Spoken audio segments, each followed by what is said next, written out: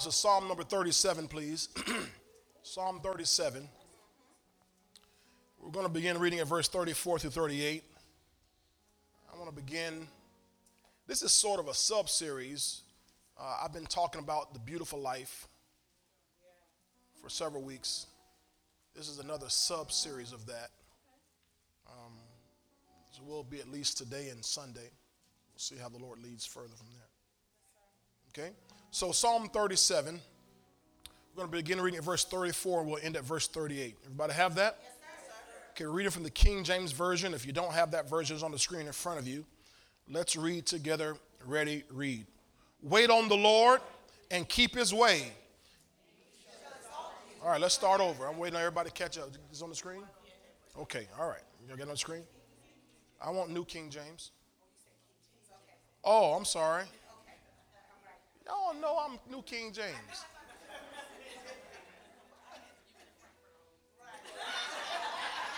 That's exactly right. That's exactly right, Tamara. Exactly right. All right, we're good. Okay, so Psalm 37, verse 34 to 38 from the New King James Version. Let's read together. Ready, read.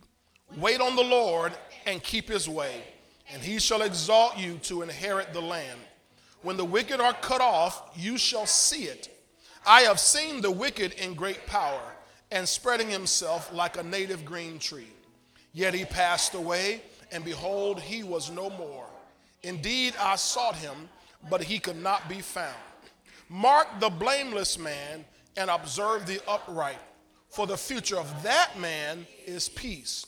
But the transgressors shall be destroyed together. The future of the wicked shall be cut off. Hallelujah. Mark the blameless man in verse 37 and observe the upright, for the future of that man is peace. Today I want to talk on the subject. This is part one, bright futures. Bright futures. Today, Father, we give you thanksgiving and praise for the opportunity we have now to spend this time in your word. I ask you, Father, that you do as always, give us eyes to see, ears to hear, and give us the good hearts, noble hearts, honest hearts that can conceive the word of God, that as the word comes, we'll accept it, we'll keep it, and bring forth fruit in our lives 30, 60, and 100-fold. I speak that your people are ready. We are ready. Our faith is ready. Our spirits are ready, God. We have readiness of mind to receive the word of God today. So speak now from heaven, we pray, and we receive you. In Jesus' name, amen. And amen. All right. Bright futures. Praise God. Thank you very much, gentlemen. We've been asking for the last couple weeks here, 3 weeks or so, two questions. And the main two questions we've been asking are how attractive are you? And secondly, how attractive do you want to be? And I don't know about you, but I want to be a 10. I want to be, in the kingdom of God, I want to be a stud. Hallelujah. And those of you who have been here, you know I'm not talking anything, negative, anything vain. I'm talking about how we are in the kingdom of God. Because what we did was we allowed the Lord to define for us what attractiveness is or what beauty is. We were basing on this verse in Psalm 149, verse 4, where it says, the Lord takes pleasure in his people. He will beautify the humble with what? Salvation. So we saw that salvation is what God uses to beautify his people. Right? And we looked at that word salvation from the Hebrew word Yeshua, which gives us 6 words out of there.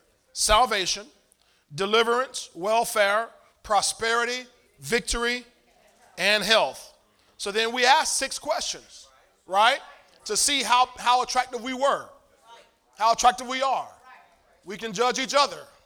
Those of you who are looking for a mate, you can judge this way how attractive they are. Not by their curly hair and their good looks, but what God calls attractive. And we ask the questions, are you saved?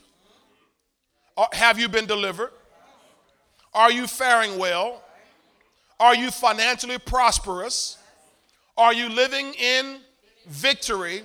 And lastly, are you walking in health? Okay? So that's what we used according to the word, to define what beauty is or what attractiveness is. So what I was trying to get across to us was that this is what God wants for his people. He wants all of his children to live like this, in beauty, to live in salvation and deliverance and prosperity and victory and health, so on and so forth, okay?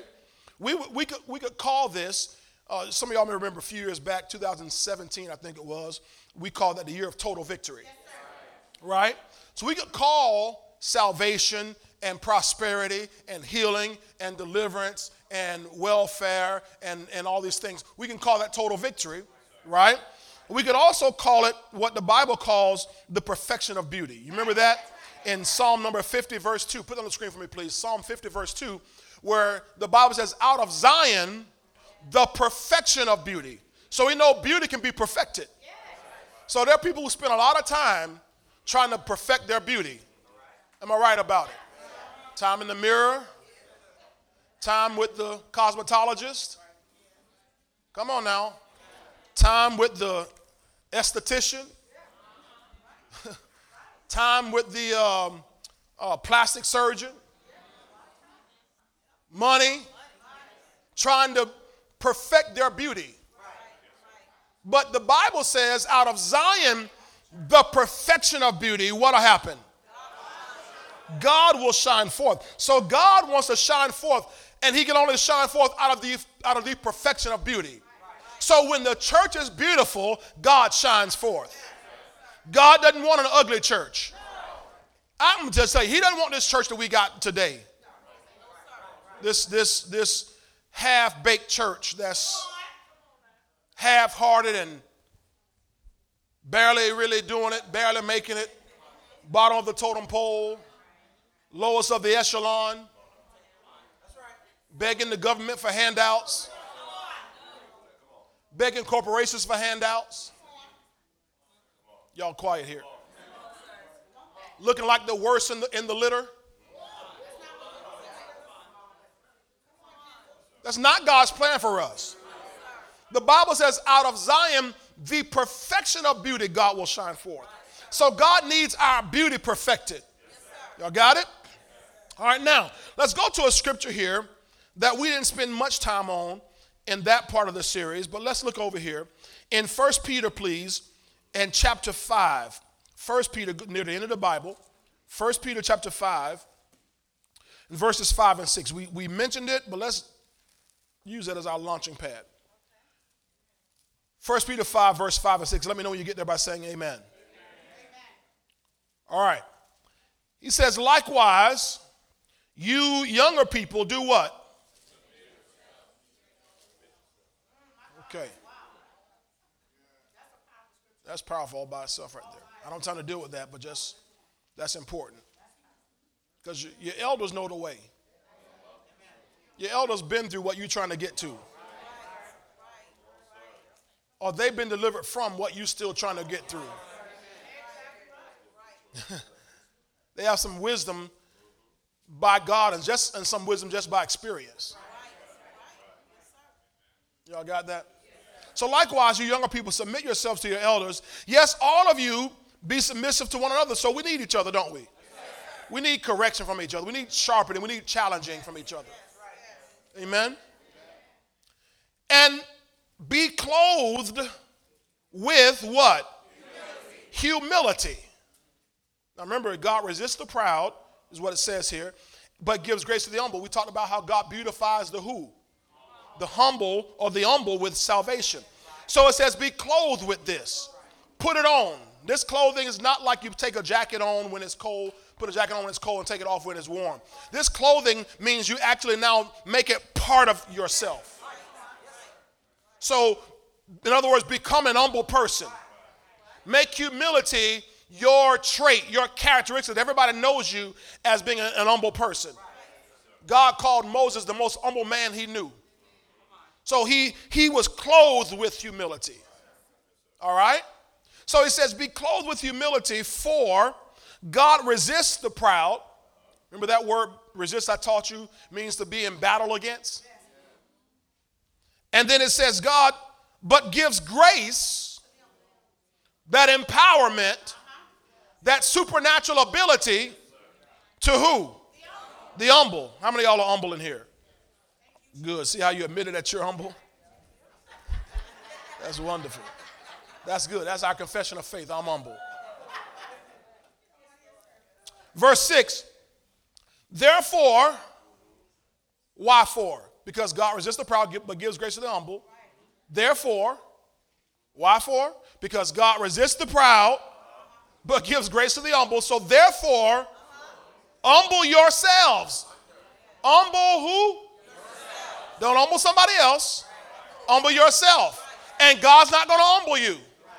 God humble me. God will ask you to humble me down. People sing songs about God, oh, humble me down. God doesn't humble you. Humble yourself. It's something you and I have to do. We have to subject ourselves, submit ourselves, lower ourselves. Got it? Because God is going to do something in response to that.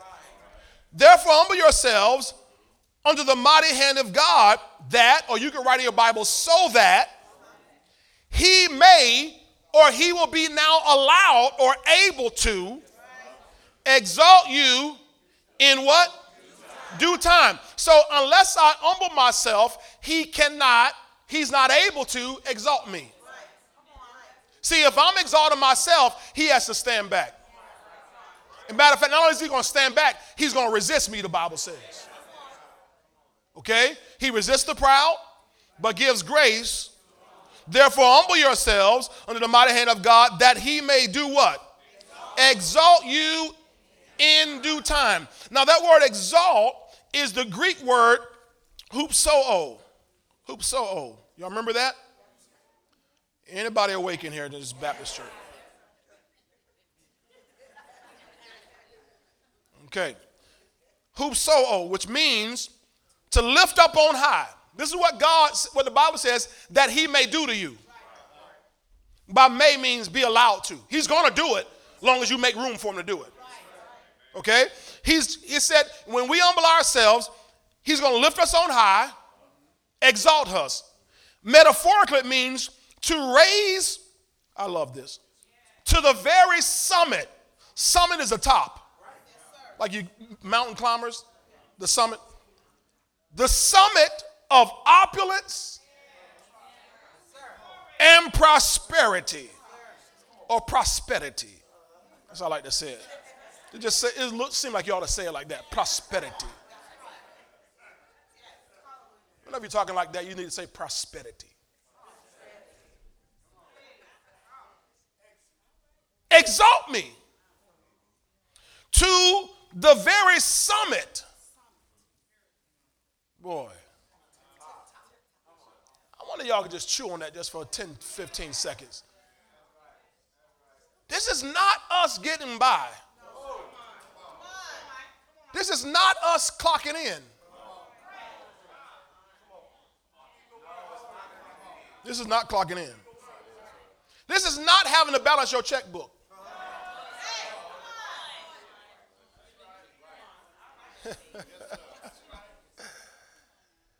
This is not us trying to have a budget meeting. There's no budget on this when you get to this, at this point.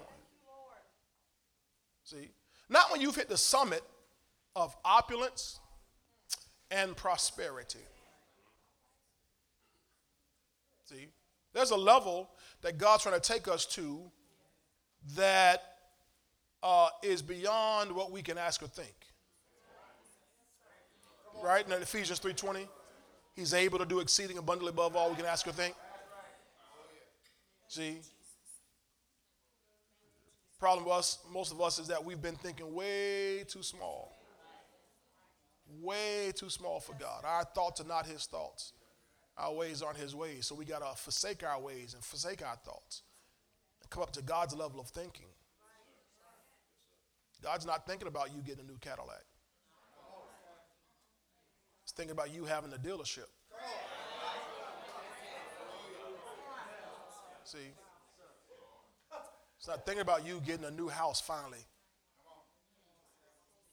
He's thinking about you having the whole subdivision, the whole thing. You know what I'm saying? See, we're talking about the summit. It's the top. I'm talking about the top 1% in America. You know it doesn't take much to be in the top 1%? Do you know you only need to make about $350,000 a year to be in the top 1% of America?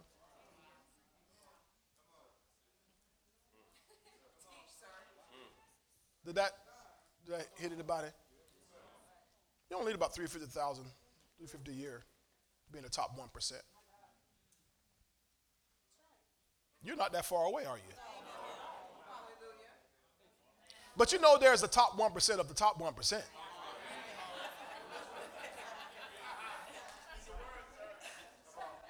The summit. Larry Ellison, he's the owner of a company called Oracle. How many of y'all ever heard of Oracle?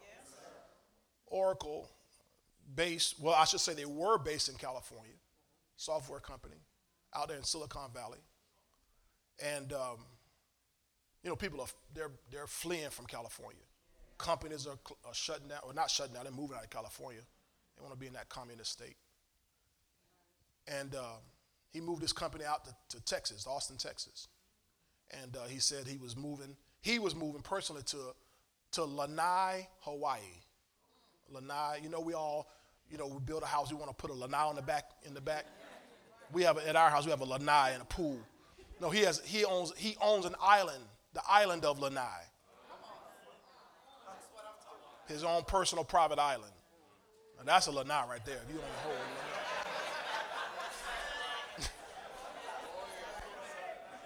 And he had announced he was moving out there because he has, property. But the other day they just announced he just bought an $80 million mansion in Palm Beach, Florida. I'm going to move over there, Florida. He'll just go to Hawaii maybe because Hawaii communist right now too. They stuck, shut down,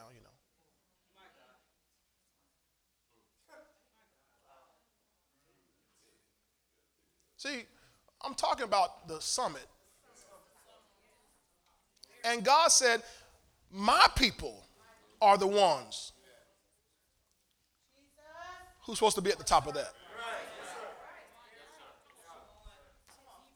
Okay, I might only get through the 10 or 15 of y'all, maybe. I don't know. Let's see if I'm in the right house by the time we're done.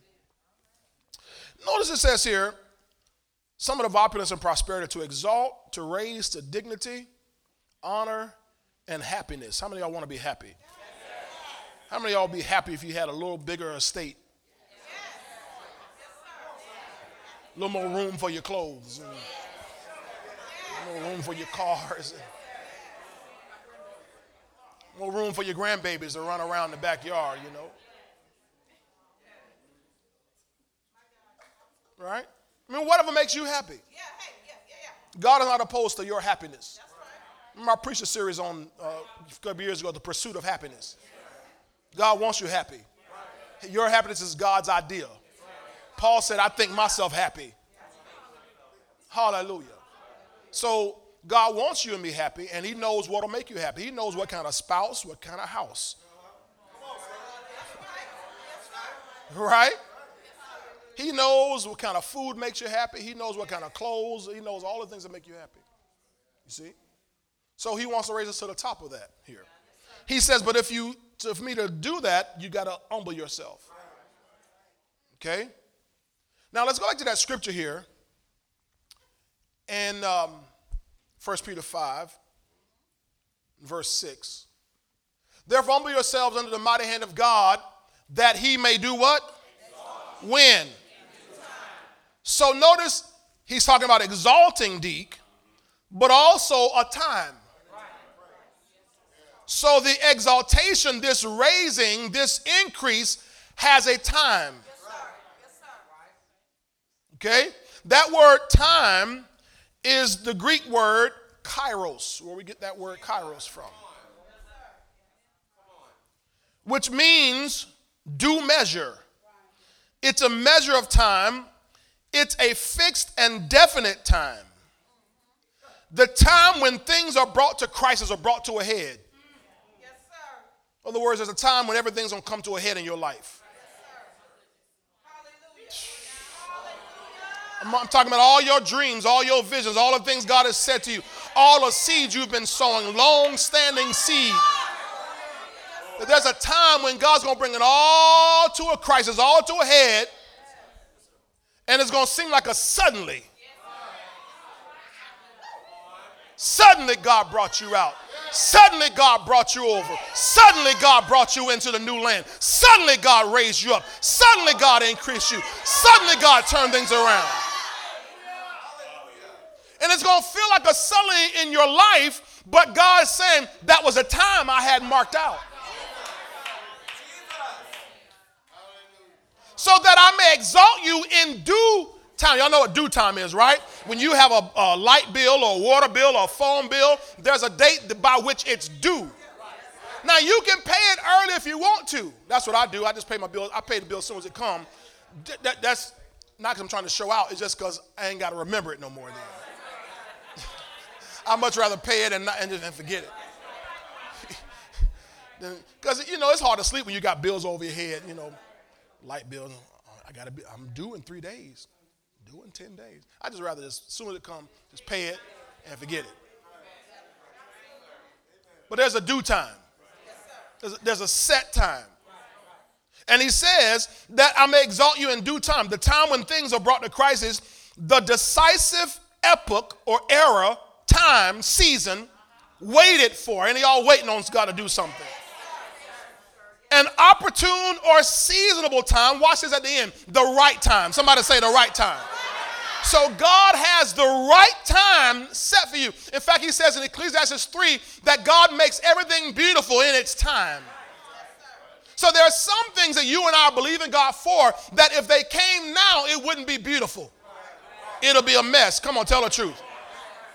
It'll be a mess. And most of us, if we got some of the things we're believing God for, it'll actually kind of mess us up right now. Come on now.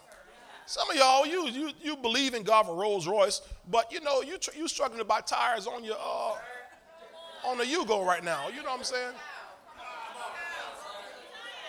You can't run the Roosevelt. I'm gonna run the Roosevelt. Give me tire for the Rolls. You can't. Nothing against Roosevelt. Nothing against Roosevelt. Roosevelt's, they got a good thing going over there. But you can't run down the Roosevelt getting no tires on the Rolls Royce.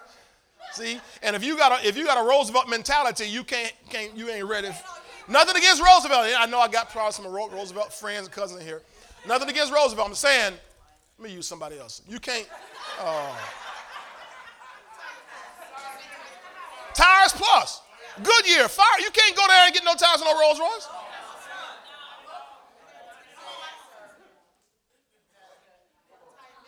No. You got to take it to Rolls or ship it off to them.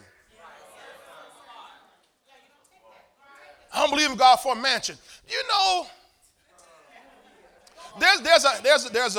I live in a nice neighborhood. And there's a house being built by some Christians, actually, in our neighborhood. They bought what was the biggest plot of land in the neighborhood. And it had a beautiful, big old house on it. They tore it down. And they're building a brand new one. I mean, I think it's almost done. Like, it's pretty much done. And you know the property taxes on that land, $60,000 a year. Property that you, even if God gave you the house debt free, still $60,000 a year. You got to pay the county just to be able to go on. You know what I'm saying? See, so there's a shift that has to happen in our minds to get to this opulent summit of opulence and prosperity God's talking about. And he says, though, if you humble yourself, I'll do it. And I'll chasten you along the way. I love that. I'll chasten you along the way and tell you, no, don't buy this, buy that. Don't buy that cheap cologne, buy this nice cologne.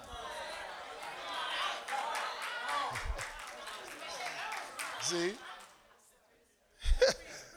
Yeah, I know it. All right? So there's the right time. So this right time, this due time, speaks to your future. So God has some plans for us to prosper us in due time. Remember Galatians 6 verse 9, where he says, And be not weary in well-doing. I'm probably quoting King James. It's King James in my head. Be not weary in well-doing, for in due season you shall reap if you faint not. In due season. So don't be weary.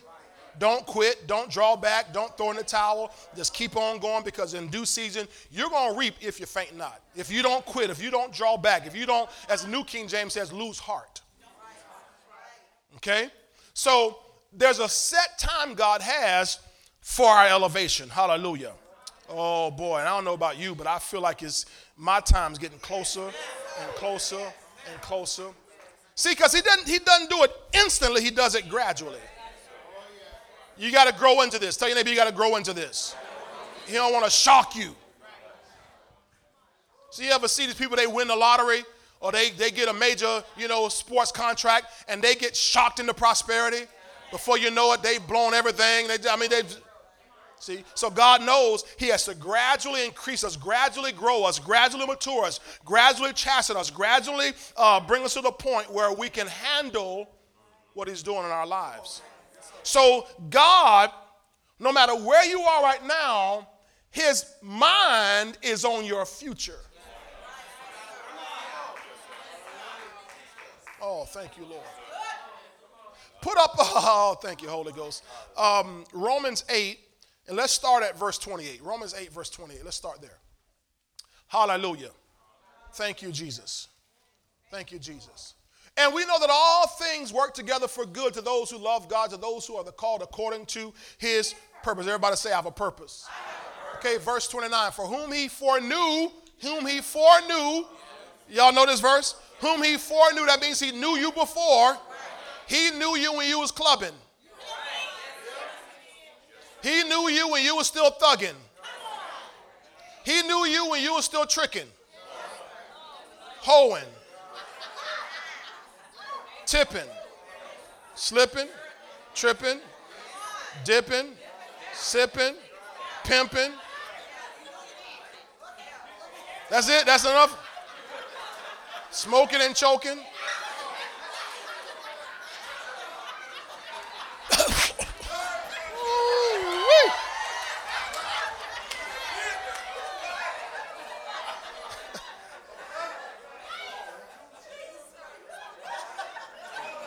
Whom he foreknew. I'm just telling what the word says. He foreknew. See? He knew you before your mama met your daddy. We say we was twinkling your daddy's britches. God knew you already. For whom he foreknew, he also predestined. Come on. To be conformed to the image, come on, of his son, so that he, Jesus, might be the firstborn among many brethren. Okay? Now this is the plan. He had to work because he always had your future, and he always has your future in mind. Moreover, whom he predestined, these he also called. That's why the club began to be.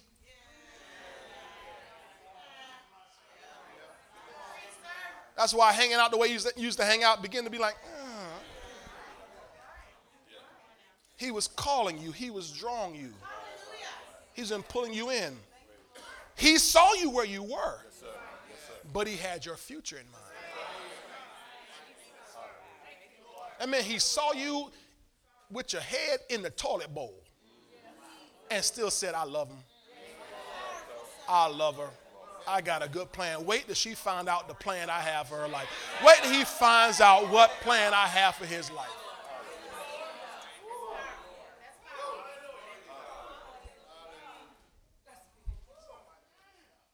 Moreover, whom he predestined, these he also called. Whom he called, these he also what? And whom he justified, these he also glorified. Amplified says, raised up to a heavenly dignity or condition or state of being. He raised up to a heavenly dignity, condition, or state of being. So God has done all that because he always had and always has our future in mind. That's why God gives us dreams and visions. That's what a vision is all about. Giving you a foretaste or a glimpse of future. Anybody here have a vision that God has shown you? Something that just stuck out to you? It's because he has your future in mind and he's trying to give you a preview of coming attractions. Don't cast that off. That vision, that dream is supposed to begin to serve as a guidepost for your life. If it's a God dream, if it's a God vision, it's going to compel you and constrain you and pull you in a certain direction. Anybody here have a God vision now? You see, if you have, it's sure enough. Now, if you don't have one, don't feel bad. Ask God to give it to you. Ask God, show me my future. Show me a little bit of what you have in store for me, and he'll do it. See? But some of us, God did it when we were still little children. Oh, yeah. While you were still little children, God began to show you things. Some of you didn't see it till you first got born again, and you just got whoa, that dream was weird. It wasn't weird, it was God. See, he's trying to give you something. And when it is from God, it begins to constrain you. No, I can't do that because I got a feeling I'm supposed to be doing this. He begins to pull you a certain way because he's trying to get you into your future. That's why he has to bring certain revelation your way. You know, there are things that you know that God has shown you that other people have not seen yet. See, it's because he's trying to steer you in a certain direction. And I'm just going to tell you, you can clap if you want to and, fold your arms if you want to. But if God brought you to this church, under this ministry, with this voice, it's because he has something huge. See, because he don't let me get up here and speak no small talk and no little talk and just, do the best you can and get along. But no, he going to always have me pull you and challenge you to something bigger and better and more grand than you thought, because he's able to do exceeding abundantly above all you can ask or think. So he has to use me to stir up your thinking. Stir up your asking. Because his plan for your future is big. Y'all with me today? Now, so no matter how things look now, I want you to hear me. I want everybody to hear me on this. Y'all perk up here. I don't care what's going on in your life. I don't care where you are now. Things might be rough, boy, and tough. I'm telling you, if you stay with God, you've got a bright future ahead of you. If you stay with God. See? In other words, with God, there's a beautiful thing about it, D. It doesn't matter where you started. See, God, I won't say a bad man, but God is so awesome. God pulled David out of the sheepfold.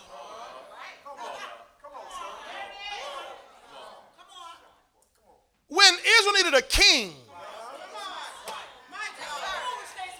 I said when Israel needed a king, God pulled David out of the sheepfold, dirty, smelling like sheep, and said, "You the man." Oh, I wish I had somebody here to get this today. See, it doesn't matter how low down you may be on society's totem pole. When God puts his hand on your life, he said, "You the man, you're the woman. I have a big plan for your life."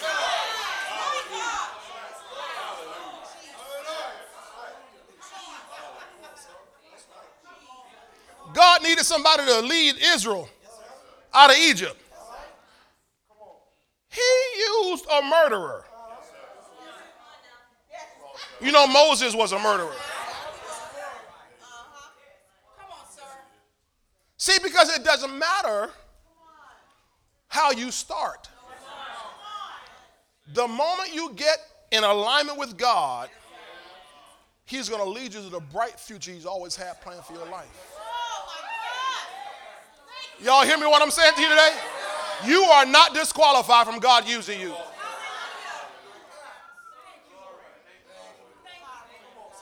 If you're here today, God's working with you.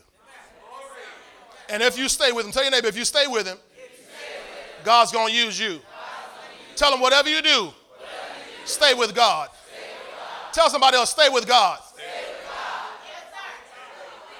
It might get rough, but stay with God. It might get tough, but stay with God. You might lose a couple of friends here and there. You might lose some associates, some family here and there, but stay with God.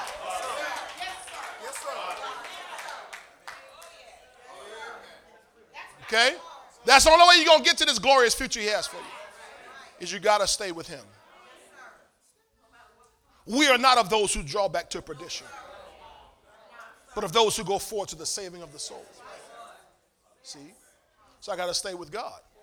Put up Jeremiah 29, verse 11. Here's a scripture y'all know. Jeremiah 29, verse 11. I want to show you again that you have a bright future. We can just kind of hang out right now. It's raining outside, but we can just hang out. We can let our hair down and, right? Let my hair down. Me, the deep.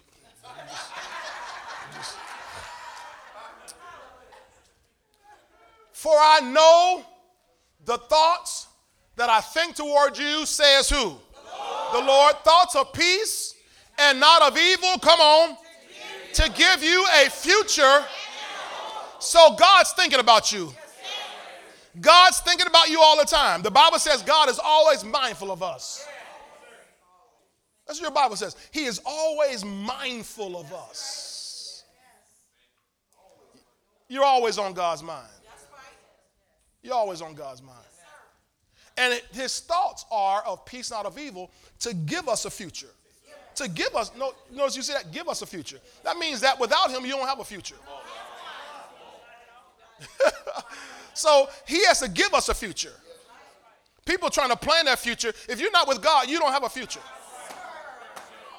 He has to give us a future. But notice it says give us a future and a hope. So it's going to be a good future, right? Okay, let's look at that same verse, please, in the New Living Translation, please. The New Living Translation. Notice what it says here, because we're going to see a different word than thoughts here. It says, for I know the plans I have for you. God has plans. Says the Lord, they are plans for good and not for disaster, to give you a future and hope. Let's look at that also in the Good News Translation, the GNT, the Good News Translation. I want you to see this here. Can you read this with me? Ready? Read. I alone know the plans I have for you. Who? I alone. That means don't go to some root lady. Don't go to no Ouija board. Don't be asking no 8-ball. No tarot cards. No rocks, beads, stones. No incense, no sage. And not your cousin. For I alone know the plans I have for you. Plans to bring you. Plans to bring you.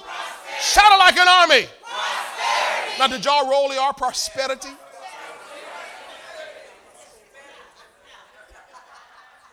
Prosperity and not disaster. Plans to bring, watch this, plans to bring about the future you hope for. The future you hope for.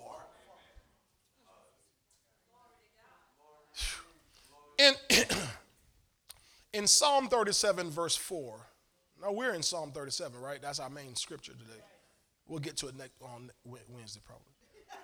But in Psalm 37, verse 4, it uses this phrase. It says, delight yourself in the Lord, and he shall also give you the desires of your heart. A more literal translation of that verse would actually be, if you delight yourself in the Lord, he shall give you to desire a thing or he shall put desires in your heart. That's a more literal translation of that. He shall give you desires in your heart. Not just the desires of your heart, he shall give you the desires in your heart. Now, if he puts a desire in your heart, he's going to give you the desires of your heart because he put them there. So the things that you desire, now not wicked stuff, but those big things that you desire, it's not because, well, you just saw it somewhere. It's because God has begun to put desires in your heart. You see? And so if he puts those desires in your heart, then all of a sudden those things, or how it looks when it's all said and done, that's the future you hope for. Does everybody have something in their mind when you think, all right, when it's all said and done, before I leave this planet, here's how I want my life to look. Now, first of all, let me just back up a second. I got to make sure I'm in the right church. Y'all understand that that's not materialistic, that's not some immature thing for you to have a vision of a future. People in mainline church want to make you think that if you have some desires, there's something wrong with that, you're not spiritual.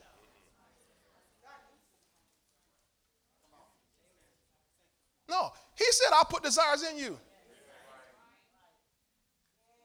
So you wanting something bigger, okay.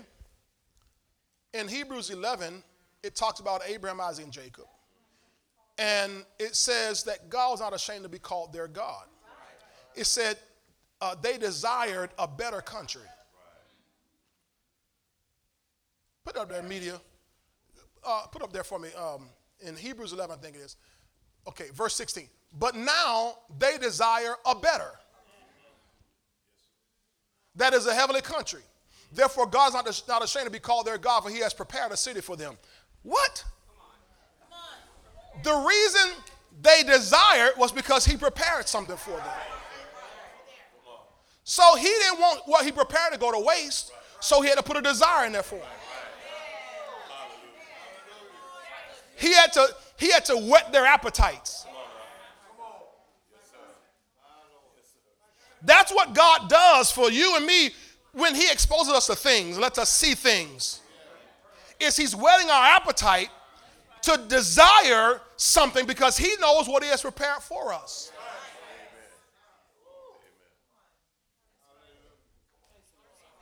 Can y'all see this? So that future you hope for is because he put that desire in there.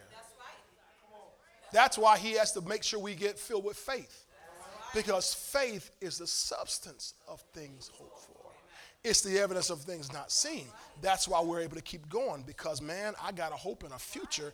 And something in me says, we used to sing a song, something down in me say, go ahead. How many of y'all remember that song? Something down in me say, go ahead. None of y'all Baptists or Methodists, but this Pentecostal. Something down in me say, go ahead. Go ahead. Go ahead. Oh, something down in me say, go ahead. That was the whole song. Go ahead. Go ahead. Oh, something down in me say, go ahead. See, you remember that? You sounded like my mom used to sound. Go ahead. See, when you get a real vision of a future, something down on the inside of you will say, go ahead. Tell your neighbor, go ahead. In other words, if you don't hear from the inside, I'm going to give it to you from the outside. Go ahead. Don't go back. Go ahead. Don't draw back. Keep on going. Don't stall. Don't stop. Keep on going ahead. Because your future is in front of you. Don't look behind you. Nothing there. So he has a glorious future for us. Y'all got this here. Somebody say, I have a future. Go to Jeremiah 31, please. Jeremiah 31 and verse 15. Jeremiah 31, verse 15. Hallelujah. And I'm going to read verse 15 through 17. You got it? Says, thus says the Lord, a voice was heard in Ramah, lamentation and bitter weeping. Rachel weeping for her children. Now this is a picture of, Rachel was Jacob's wife, the wife he loved. But it's a picture of the generations that she, as the mother, is weeping for her lost children. Okay? Refusing to be comforted for her children because they are no more. Her children are gone. Verse 16. Thus says the Lord, refrain your voice from weeping and your eyes from tears. For your work, what work? All that crying, all that intercession. That's what verse 15 was about, their intercession. So your work shall be rewarded, says the Lord. That's good for an intercessor. Your work shall be rewarded, says the Lord, and they shall come back from the land of the enemy. If I'm a parent and I have a child that's lost or wandering around, boy, I'll be in some intercession like verse 15. Until the Lord says, all right, that's it. I got it. You got it. I'm going to bring your children back. I wish I had a couple shouts of amen. He says, there is hope in your future, says the Lord, that your children shall come back to their own border. There is hope in your future, that your children shall come back to their own border. I want to read that in the Living Bible. In the Living Bible, in Jeremiah 31, verse 15 through verse 17. Let's see if I can see this small print here. It says, the Lord spoke to me again, saying, in Ramah there is bitter weeping. Rachel is weeping for her children, and she cannot be comforted, for they are gone. But the Lord says, don't cry any longer, for I have heard your prayers, and you will see them again. Somebody ought to shout about that, boy. They will come back to you from the distant land of the streets. Going off in other lifestyles and other ways and other things they're doing and on drugs, whatever. They're going to come back from the land of the enemy. There is hope for your future, says the Lord, and your children will come again to their own land. So God is talking about, I'm going to give a hope and a future for your children.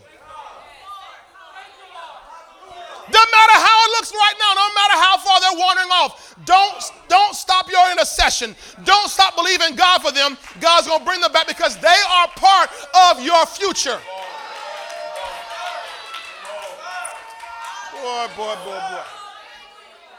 Your saved, sanctified, Holy Ghost filled, serving God children are part of your future.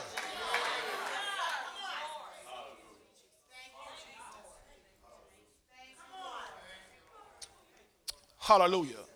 Thank you, Lord. Thank you, Lord. Thank you, Lord. I say you got a great future. I say you have a bright future. You have a glorious future in store for you. I don't care how it looks right now. You have a glorious future ahead of you. Hallelujah. Now, some of y'all, if everything's peachy keen right now, you might just, okay, that's wonderful. It's wonderful. But anybody who's going through any kind of rough time, boy, I'm just trying to encourage you right now. You have a glorious future ahead of you if you stick with God. And it includes your children. You shall be saved and your household.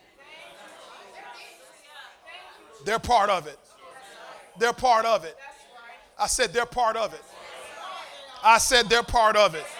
This ain't for you. This is for somebody else in the church. They're part of it. They're part of your future. Hallelujah. It's a bright future. All right. Let me keep going here.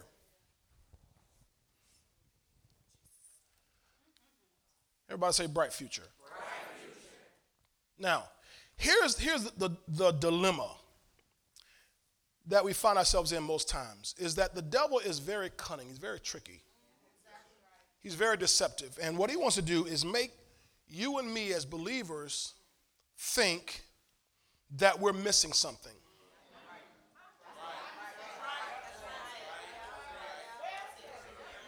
That because we're serving God, we're walking with God, that out there, they're having all the fun.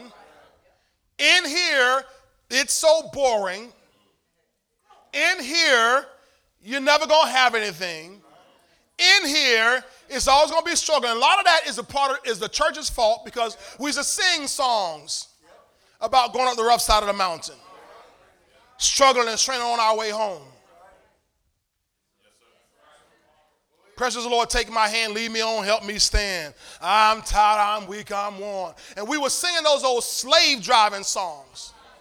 Say that, sir. Come on. That painted a bleak picture of our walk with God. And God said, that's not the life I gave you. The Bible says the way of the transgressor is hard. The way of the sinner is hard. It's not hard to be a believer. It's not hard to walk with God. That way is hard. But the devil, what he does is he likes to flash this other thing in our faces to make us think somehow we're missing out. And it's a deception. He wants to make sure he parades all the prosperity and success of his children in front of us to make us think, man, they really got it going on. God, when is going to be my time? Is there any profit in serving God? I know I'm right. Ain't nobody got to say nothing, but I know I'm right. I know I'm right. You don't look at some of your cousins in your own family. They show up to the family reunion in a new whatever.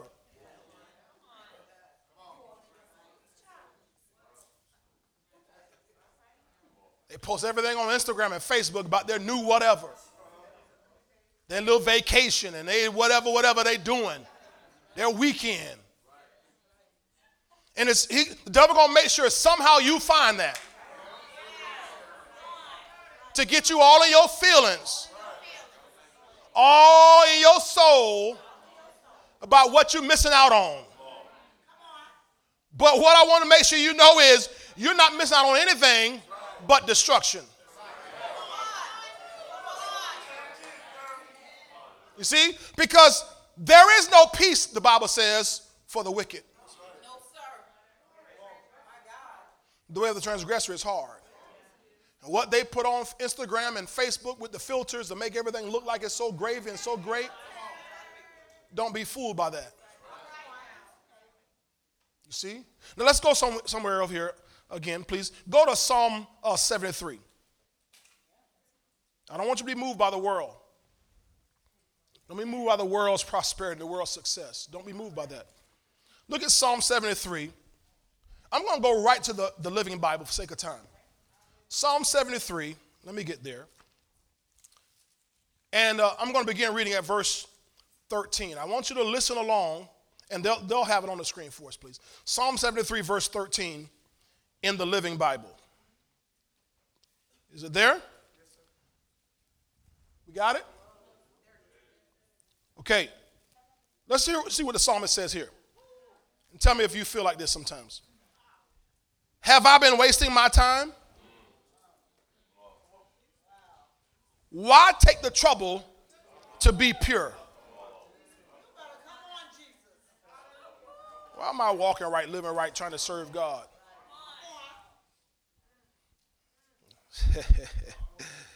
Some of y'all quiet. But I know. Here's how he feels, because he in his feelings. All I get out of it is trouble and woe. Every day and all day long.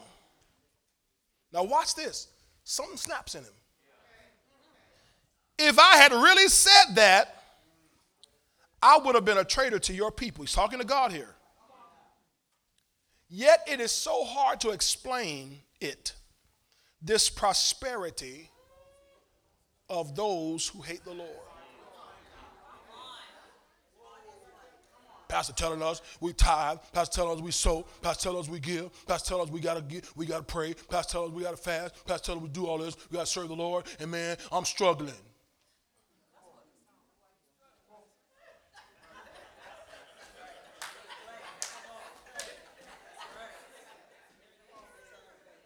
Look at my friend. Look at my neighbor. Look at my auntie. Yet it is so hard to explain it, the prosperity of those who hate the Lord. Then one day, I went into God's sanctuary to meditate. See, now he changes his view. Instead of looking at the world, he goes to the sanctuary, and now he's going to meditate. He's going to think on some other things. And that's the problem. The devil will have us thinking about those things and not thinking on things that are lovely and honest and true and of good report and pure. We'll be thinking about the wrong things. And when you think of the wrong things, they say you study wrong, you study long, you study wrong. See, you study the wrong things, and now those things are going to consume your heart, and you'll develop different or bad ideas about God and the kingdom. Some people quit. People draw back.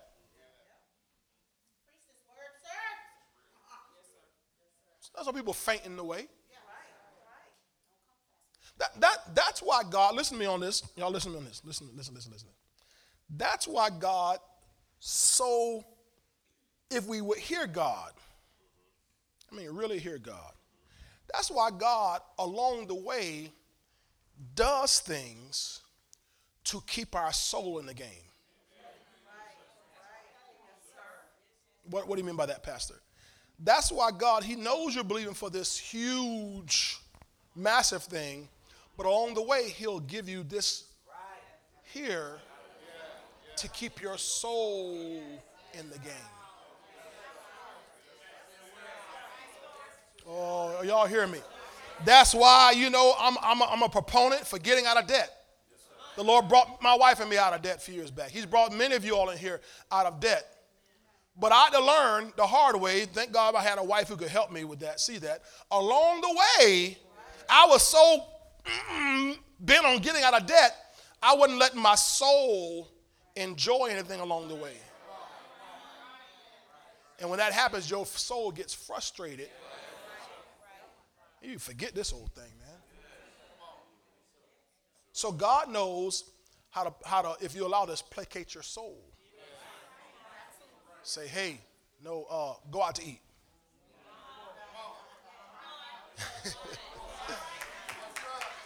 No, go ahead and buy you some shoes. No, I'm going to get out of debt. I'm going to get out of debt. Humble yourself. Let me exalt you. Don't tell me what you're going to do and I'm trying to tell you what to do. I don't need your help. I just need your cooperation, right? And what the Lord told Pastor Kim, she gave that to us. See? So he'll tell you, hey, you buy the dress.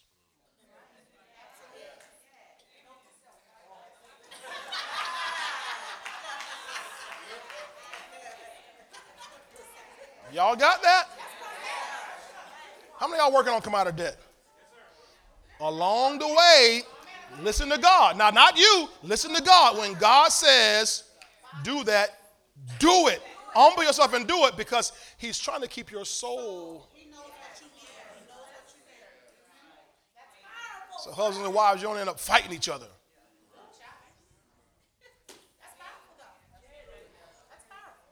All right, where did I leave off? Oh, about what we're thinking about here. Verse 17. I went into God's sanctuary to meditate. Notice where you need to be to get the answers right here. And thought about the future of these evil men. Thought about the what? Future. Thought about the what? Future. So he stopped thinking about their present. Remember, he was messed up by their present. He started thinking about their future, though. Verse 18. What a slippery path they are on. Suddenly, God will send them sliding over the edge of the cliff and down to their destruction. An instant end to all their happiness, an eternity of, verse 20, their present life, this is the wicked, this is the sinner, this is the people we all looking at and gawking over when we look and see them online. Their present life is only, come on, a dream. They will awaken to the truth as one awakens from a dream of things that never really were. Do y'all see that? Things that never really were. So when in the world they're saying, oh, I'm living my dream life. You got that right, buddy.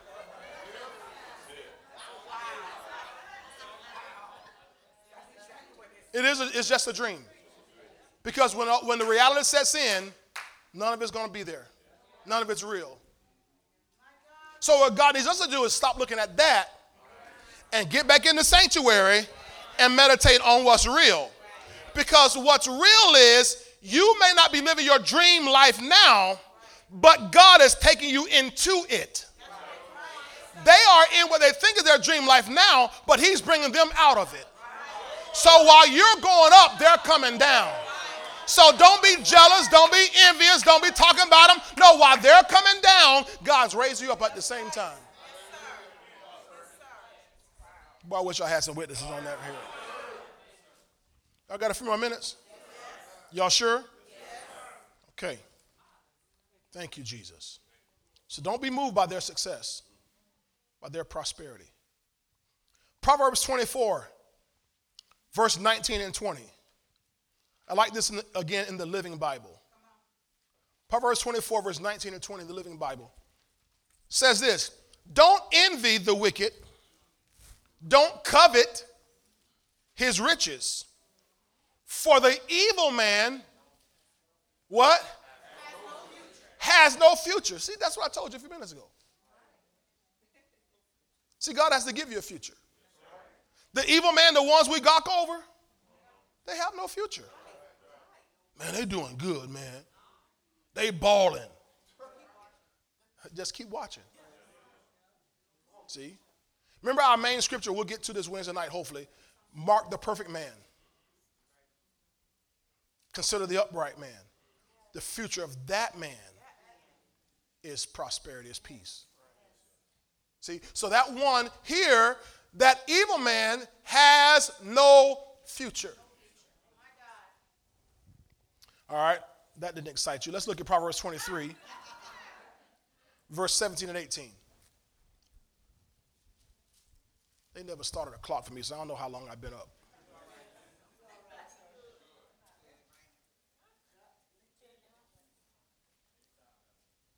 All right. Proverbs 23, verse 17 and 18 from the Living Bible.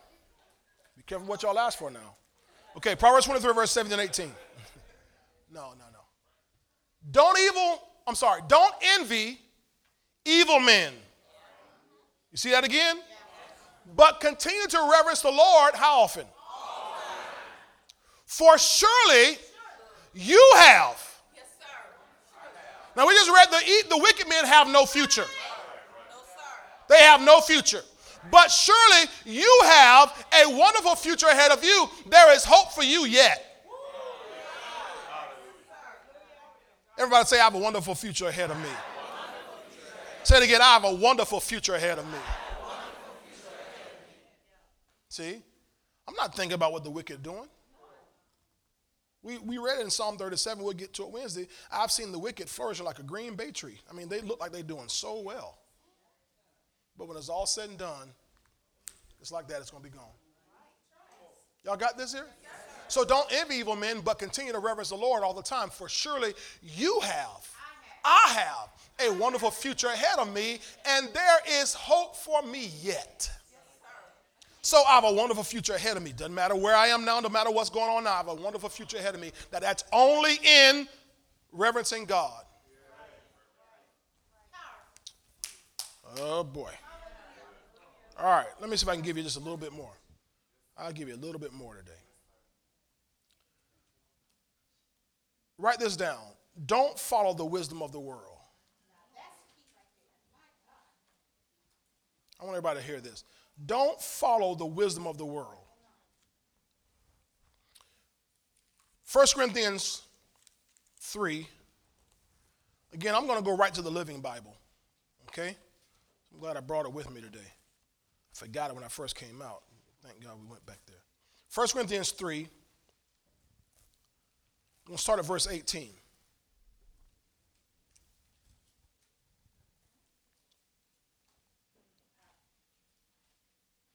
Everybody ready? Yes, sir.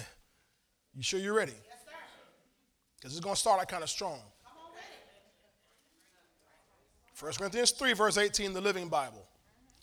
Stop fooling yourselves. Told you, I warned you, didn't I? I told you I'm going to start that strong. It's a crime and a shame when you fool yourself.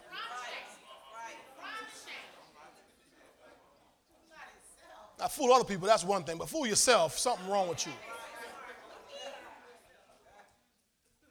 Now, listen to this. This is how he's saying how you got to make sure you stop fooling yourself. He says, if you count yourself above average in intelligence.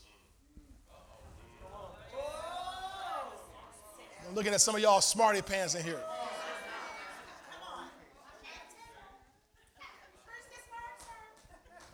I'm not slow of learning. I'm not an imbecile.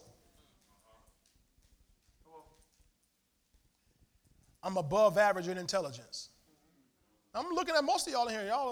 I hope all of y'all, I assume, I don't know. But no matter how high you are. He says if you count yourself above average in intelligence, as judged by this world's standards, you had better put this all aside and be a fool rather than let your intelligence, hold you back from the true wisdom from above. So what he's saying, the problem with many of us in the body of Christ is we're too smart for God.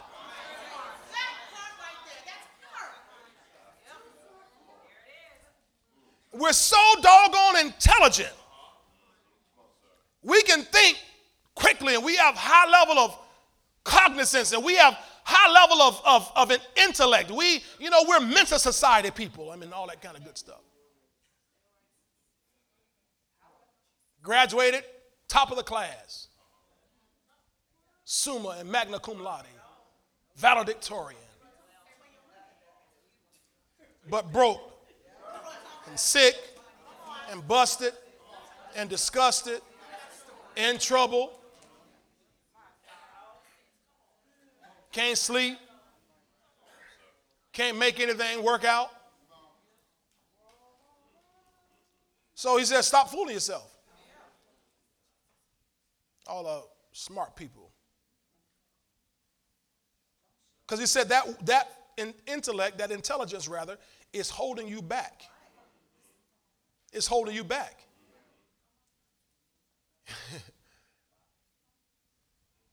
Verse 19. For the wisdom of this world is foolishness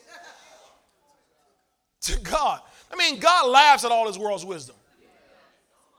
All of their research, all their science, all their development, all their intellect. God says he laughs at that. That's funny. That's foolery to God. As it says in the book of Job, listen to this, God uses man's own brilliance to trap him. Oh, are y'all seeing this? He stumbles over his own wisdom and falls. So God will let you trap yourself with your own intelligence. Let's just keep on bumping your head over and over again. Keep going, Pastor. All right. Verse 20. And again, in the book of Psalms, we are told that the Lord knows full well how the human mind reasons and how foolish and futile it is. God knows how this mind, remember he made these minds. He made these minds. All right? Now let's watch what he says here. I want y'all to hear this part here. This is good. So, again, let me go back here. Verse 19 says the wisdom of this world is foolishness to God. Okay, the world's wisdom is earthly, sensual, and demonic. So we gotta leave that. That's what he gets to in verse 21 when he says, so don't be proud of following the wise men of this world. Oh, I went to so-and-so seminar. Boy, they told me this is how you do it. And you're proud.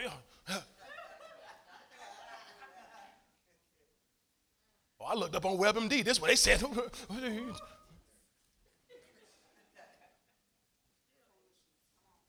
Don't be proud of following the wise men of this world. For God, come on, has already given you everything you need. That means not from the world. Oh, doggone it. Not from the world. I've already given you everything you need.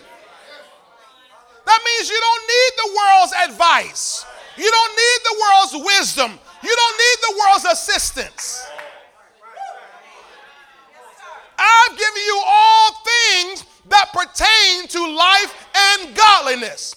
I've already blessed you with every spiritual blessing in the heavenly places. I've already given you exceeding great and precious promises by which you may be partakers of my divine nature.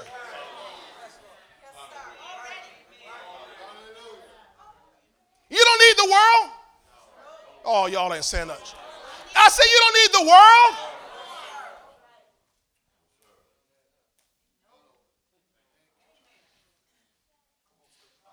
Oh, you better take the shot. I already had the shot.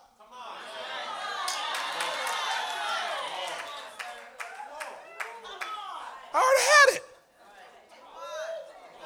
2 doses, it only took 1 dose. We're on the last 6 months. No, this lasts for eternity. I took the shot already.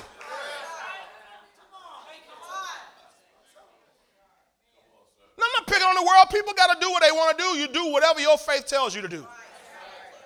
God will meet you right wherever your faith is. You got to just work with you right there. But I'm talking about what I realize is I don't need the world's wisdom. I don't need nothing from them. And I'm telling you, whether you accept it or not, you don't need nothing, anything from the world. Because why would I take something from them who have no future? That means that whatever wisdom they use, whatever mechanism they're using is bringing them to nothing. So why in the world would I follow somebody going nowhere?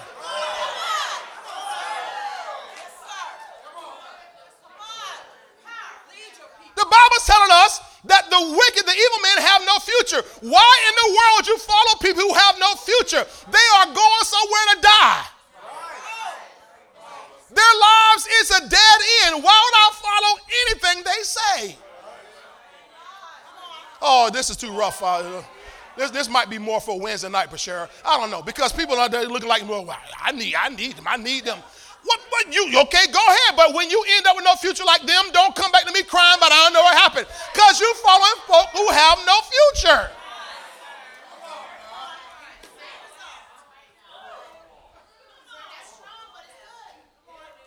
Well, everybody doing it. My mama used to say, if all your friends jump off the Skyway Bridge. Y'all knew my mom? Yeah. If all your friends jump off the Skyway Bridge, would you jump off the Skyway Bridge too? No. My mom would say, well, why would you fall and do what they do?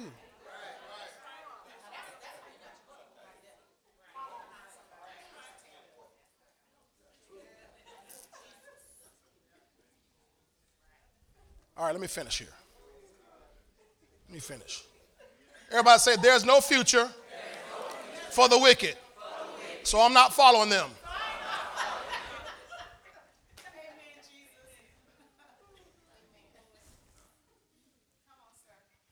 Their wisdom is futile. In fact, we read he uses their wisdom to trap them. So why would you keep following their wisdom and end up in a trap with them? The reason why God used a trap for them is so their wealth can end up in your hands. But if you get trapped in a trap with them,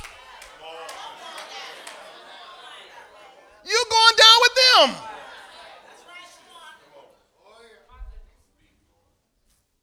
How many of y'all believe the Bible? Come on, help me out. How many of y'all really believe the Bible? Are we reading the Bible? Ooh-wee, where I leave off? Verse 21. So don't be proud of following the wise men of this world, for God has already given you everything you need. He has given you the fivefold ministry. Do y'all see that? He's giving you Paul, that's apostle, Apollos, apostle, Peter, apostle, as your helpers. What? So the fivefold ministry is here to help you. Ephesians 4:12 talks about perfecting of the saints, equipping of the saints, edification of the body of Christ. So he gives us the fivefold ministry, oh Jesus, to help us. Help us what? Get to the future God has for us. Because I have some news, some disturbing news for most Christians. You cannot get there by yourself. Oh, I don't need nobody but Jesus, as long as I got King Jesus.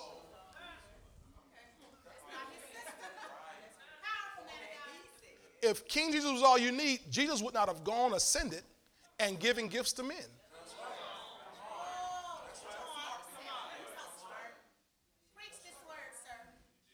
He gave gifts to men. He gave the apostles, the prophets, the evangelists, the pastors and teachers. He gave that. Which means, listen to this, don't get mad. If you do, you're going to get glad later on. He put something in me for you. Oh, Jesus. He put something on the inside of me and all of fivefold ministry for you. There's things he put in fivefold ministry or other people for me. That's why I'm my man of God. I need my man of God's voice. That's why I was telling them up there the other night, Friday night, how the devil tried his darndest last year to separate us from our man of God. We were really this close. Going through all this mess with all the racial tension and all the things going, because you know my spiritual dad is white. I don't know if y'all realize that. You'll see him when he comes out. He's white. And the devil tried to use all that mess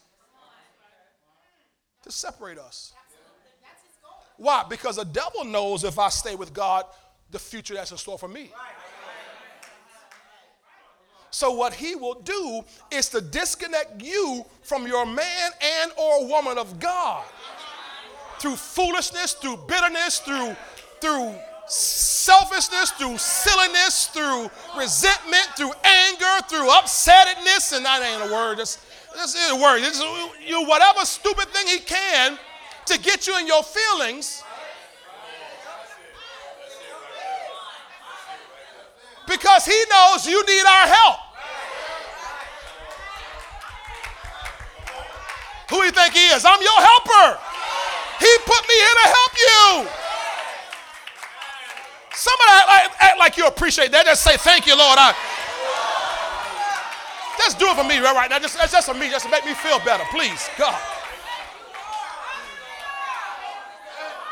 Like I need my man of God. I need my woman of God. See, I'm your helper. I'm not here to lord over you. I'm not here for that. Most of them people try to do for me, I try to say, hey, don't do that. I got it. I carry my own Bible.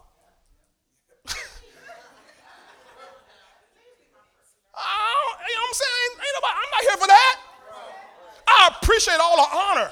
I appreciate all the reverence. I appreciate all the submission. I appreciate that. But I'm here to help you. I mean, my wife and I just flew back into town late yesterday, after preaching all week long.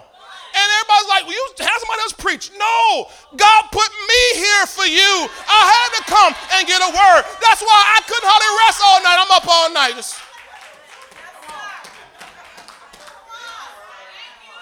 God, give me a word for the people. I didn't have this already. I didn't go online and find a message. Give me a message, Lord. No, Lord, give me what the people need. I'm here to help the people, Lord.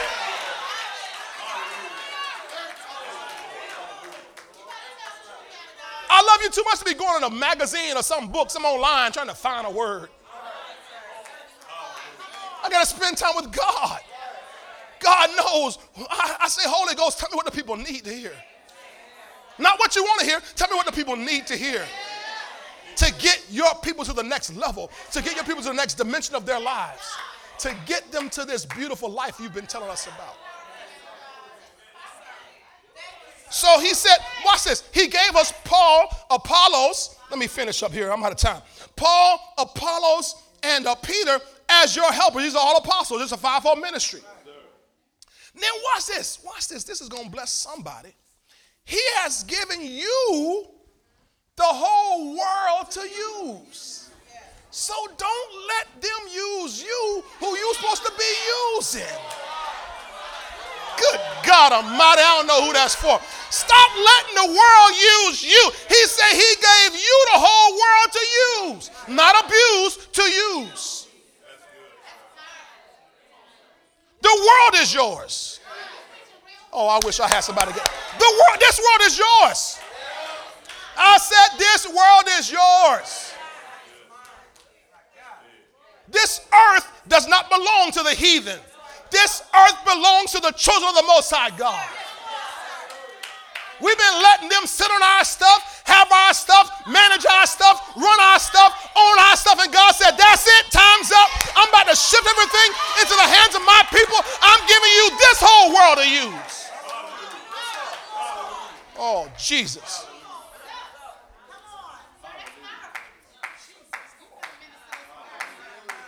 Tell your neighbor, don't be scared. Because he's giving you life and even death as your servants. Do you see that in the text? Life is your servant. That means you don't let life dictate to you what happens. Too many people letting life tell them what happens. Well, that's just fate. That's just how things go. That's just how things go in life. Life is your servant. You tell life what you're going to do.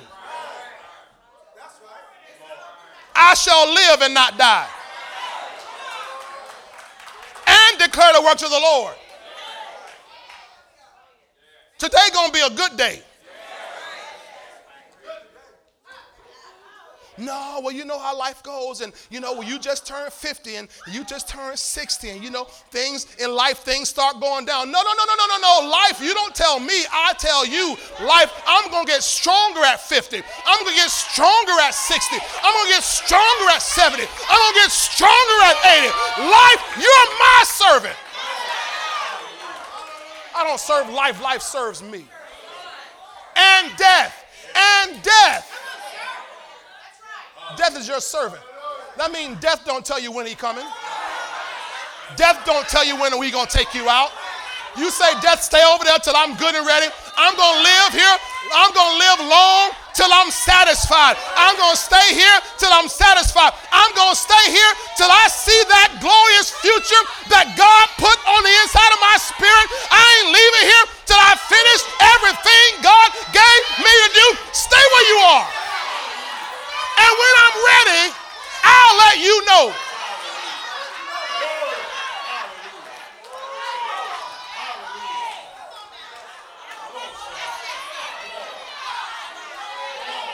When I'm ready, I'll say, all right, death, listen, on Tuesday, I'll call the family in. Y'all come around. I'm going to go ahead and leave here. I'm done. I finished my course. I kept the faith. I've, kept the fight and so forth.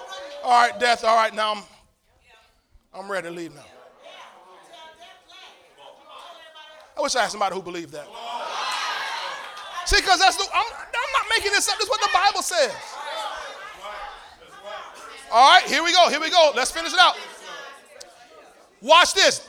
Death and life and death are your servants. He has given you.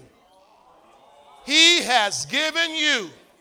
He has given you all of the present and all of the future. The future belongs to you. The future belongs to you. What God has shown you, the future belongs to you. Life is not going to go the way it wants to go. You're going to go the way God showed you, because the present and the future right now is yours. So stop having this one of these old days mentality. No, today. That's why when David faced that Goliath, that giant, David said, this day. David had a revelation of this already. This day, I'm going to kill you and I'm going to feed your corpse to the birds this day. Jesus had a revelation of that. He said, this day you shall be with me in paradise. This day. I am the resurrection of life, not future. This day. See? So when I understand that the present is mine and the future is mine, that puts me back in charge. All are yours, and you belong to Christ, and Christ is God's. Hallelujah. Hallelujah. Thank you, Lord. I have a bright future ahead of me. Matter of fact, the more I read this, my present looking better. Anybody got that? My present's starting to look a little better. I think boy, today is going to be off the chain. The path of the just, Proverbs 4:18, the path of the just, like the shining sun, it gets brighter and brighter to the perfect day. That means every day. Boy, every day getting better and better and stronger and stronger and prettier and prettier and brighter and brighter. Oh, yeah, I'm getting closer and closer to my future that God has shown me. I have a glorious future. I have a bright future. If I stay with God. If I stay with God. You come back Wednesday night, I'm asking you to do it. And I'm going to go further than this because I got to break down Psalm 37. And show you that we are the ones. Write this down. We're the ones with the bright futures. We're the ones with the bright futures. It's believers. We're the only ones, not the world. For the future, for the world, there's no bright future for them. People can make up all the programs they want to offer children a brighter future. And they do it, and it's wonderful the works that, even we do to help children have a brighter future. But the most important thing we have to do is get them to walk with Jesus. Because that's the only assurance of a bright future. Education is wonderful. Education is so wonderful. Education is important. It's critical. It's critical that we have our children educated. I understand that. But that's not more critical than them walking with Jesus. Because hell will be laced with smart, intelligent people who knew everything, knew every formula, knew all the history and everything. But heaven will be covered with people who laid down that intelligence, became fools. That's how the King James says it, become fools that you may become wise. I lay aside that worldly wisdom. I become a fool to the world, become wise in the kingdom. That way I can walk with God into the bright, glorious future he has for me. Do y'all receive that today? Why don't you give God a praise today if you receive that word? Come on, let the Lord know you appreciate that word today. Tell your neighbor you have a bright future ahead of you. There's a prophet who's in heaven now. Went to heaven a few years back. He prophesied all over the world. Prophet Kim Clement. Some of you may have heard of him. He used to have this little jingle he'd say you somewhere in your future, and you look much better than you look right now. You're somewhere in your future, and you look much better than you look right now. See? That's how God always sees us. The reason Jesus came and died on the cross was because he saw our future. The Bible said,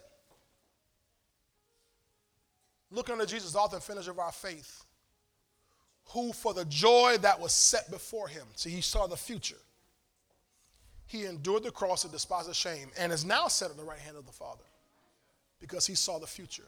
And in that future, he saw me, he saw you, he saw our children, he saw our grandchildren,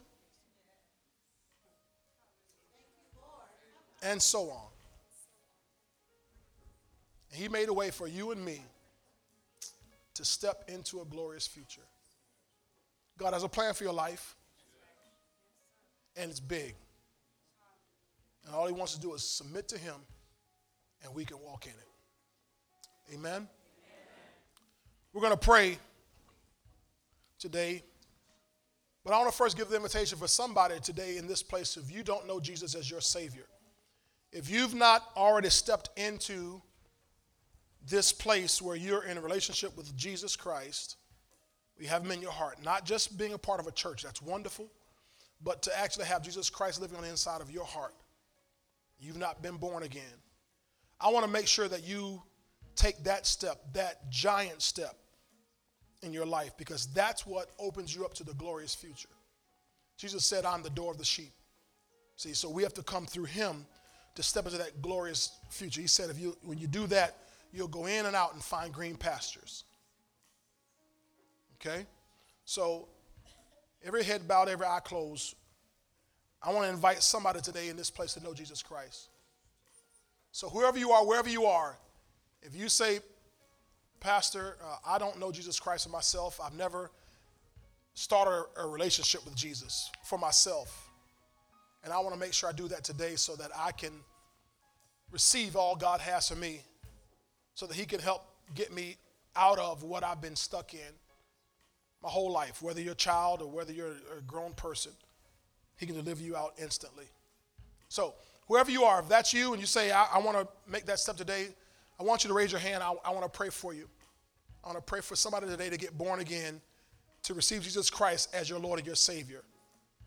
Whoever you are, it doesn't matter if this is your very first time here or you've been in this church your whole life. You need to be born again. Jesus said so in John 3. He said, you must be born again. So whoever you may be, I want to give you that chance right now to know Jesus. Hallelujah. Thank you, Lord. Those of you that are watching online, if you're at home and you're not born again, wherever you are, you can call the church. Call our prayer counselors. They'll pray for you right over the phone. You can give your life to Jesus Christ right where you are. Right where you are.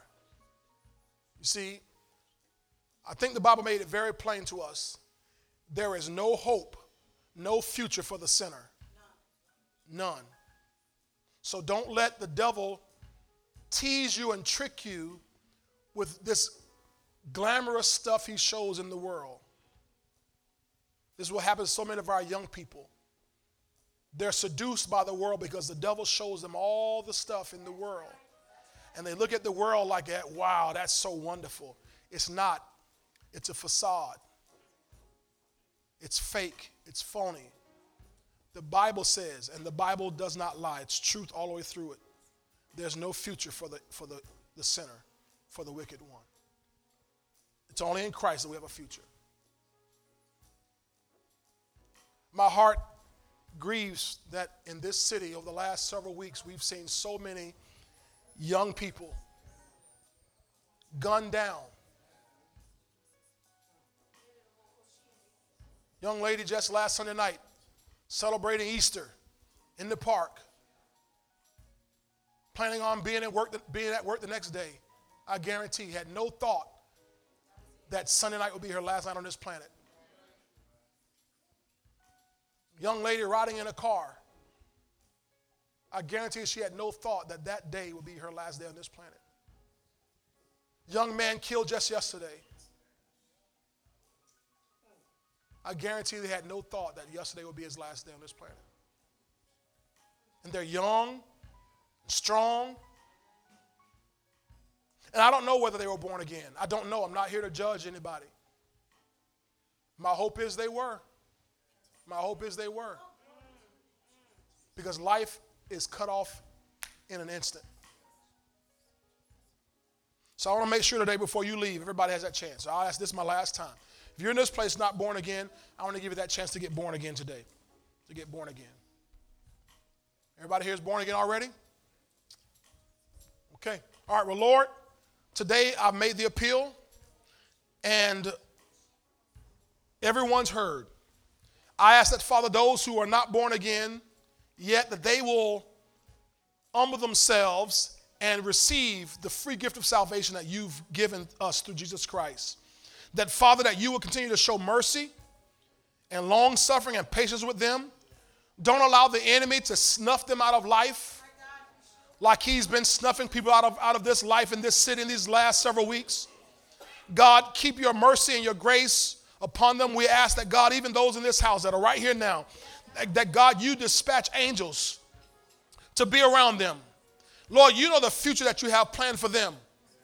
That future, that hope, that expected end that you have for their lives. We ask that, God, that you would keep them, Lord, and bring them into what you've called us to live in. That, God, those who you foreknew, you predestined, you called them, you justify them, and glorify them. And God, every one of us today, thank you. We thank you that you brought us out of darkness into your marvelous light and put us on this path that's getting brighter and brighter to the perfect day. Thank you for the glorious future that's in store for us. We will walk in it, we'll stick with you, and we're not turning back, ever. We're walking with you all of our days. We love you. We give you thanks. In Jesus' name, amen. Amen. Put those hands together and give God once again a great big hand of praise. Hallelujah.